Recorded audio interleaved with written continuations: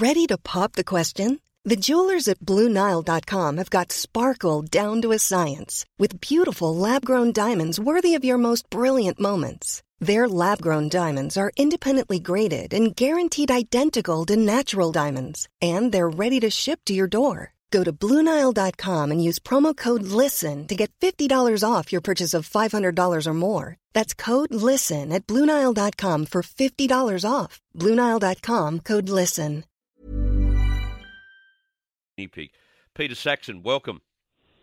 Well, thank you, Chris. It's an honour to be on your show.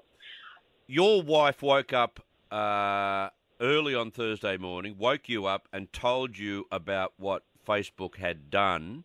What did you do? Well, the first thing I did was try and get a couple of extra bits of sleep. And then she sort of poked me again and said, shouldn't you have a look at your own website and your own Facebook page and see if it's there? Oh, so I leapt out of bed, rushed to the computer, and to my great relief, it had been taken offline like everybody else. So I thought, oh, isn't that great? We've joined the ranks of important news outlets. Of course. Just like 2GB and 9 News and all of that. So that's what I thought of it, and I thought that they'd shot themselves in the foot badly. You're still offline, are you? Yeah, as far as I know. I haven't even bothered looking at it today. I can just check it on the computer now and see if I am. So because they've admitted that they did make a mistake pulling other pages offline, but by the sound of it, most of the pages they pulled out offline, it was an intentional process. Yeah, well, we're a news site. Yeah. A very esoteric one, in that we're involved in radio broadcasting. So we're an industry news site. We're not, a gossip site. We're a news site about the business of radio. So we're pretty small in that basis. But yes, we were taken offline. So I guess it big notes us a bit. But the going on to the charities and the NGOs and the government departments and all those things that you mentioned and your listeners mentioned, that really was a bad move. I don't think it was intentional. If it was, their PR department should be shot. Yeah, but they basically rubbed everyone in Australia up the wrong way, and in essence, they've also, as a matter of definition, rubbed up everyone around the world the wrong way, and they've picked the wrong country to pick a fight with you. Right? Explain that for us. Well, exactly. I mean, we're a plucky little country, always have been, and we don't like foreigners, especially those that reportedly pay less than about 2.6% tax in this country, calling the shots and telling us what to do. Yeah. Now, I think this is where Facebook has vastly misunderstood the situation. That if you want to pull this kind of bullying off, you have to have the populace on your side. You can't do it if the whole nation is against you. And the first thing they've done is they've managed to unite Labor and Liberal and every other party together. I haven't heard any dissent from anybody saying, oh, maybe you're running this the wrong way with Facebook. No, they're not. We're all saying, hey, we love your service and all of that, but don't take us over. And we're pretty miffed that, you've sort of try to make yourself essential and then pull the rug out from under us. Yeah. People aren't happy about that. No. And that's why we're the wrong country. Yeah. And they're such bullies. The way they've reacted to this, instead of continuing their discussions with the Treasurer and trying to work out a middle ground, and maybe there wasn't a middle ground, I don't know, but those discussions, according to Josh Frydenberg, were still underway, but they've decided to jump the gun and basically erase major Australian content from the page. This whole argument, though, about whether they need to pay for news, I'm sorry, once you start making advertising dollars from what is on your page, and if that includes news, you've got to pay the newsroom.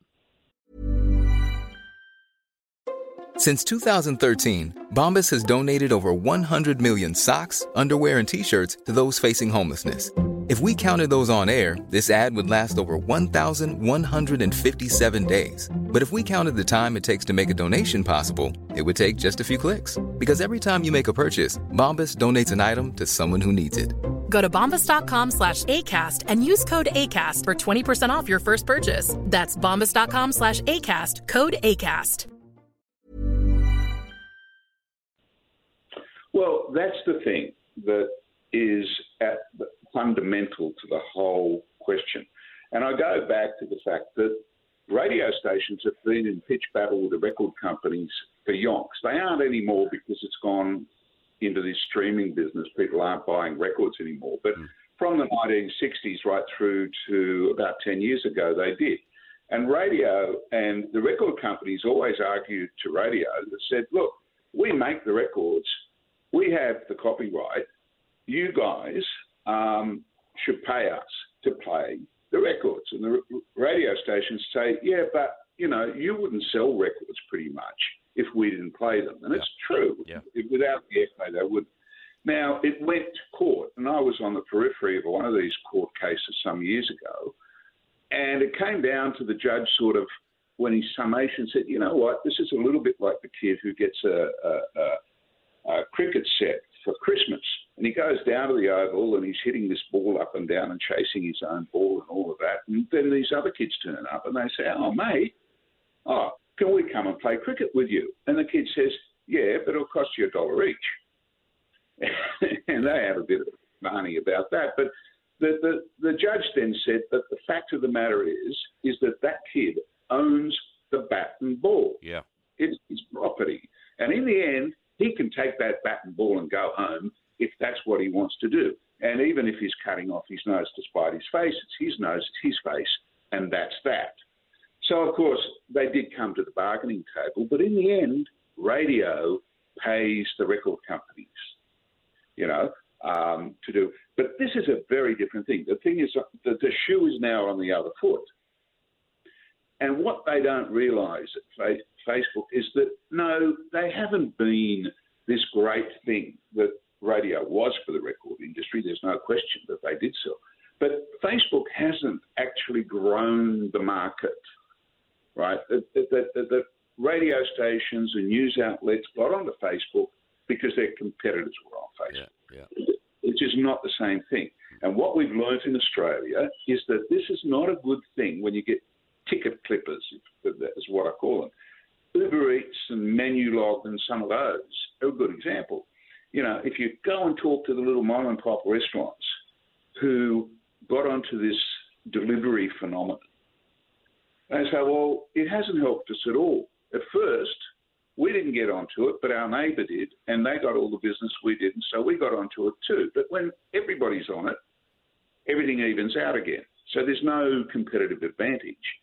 But they look around and somebody's taking 30% out of their business. Yes. What is wrong with this picture? Yeah.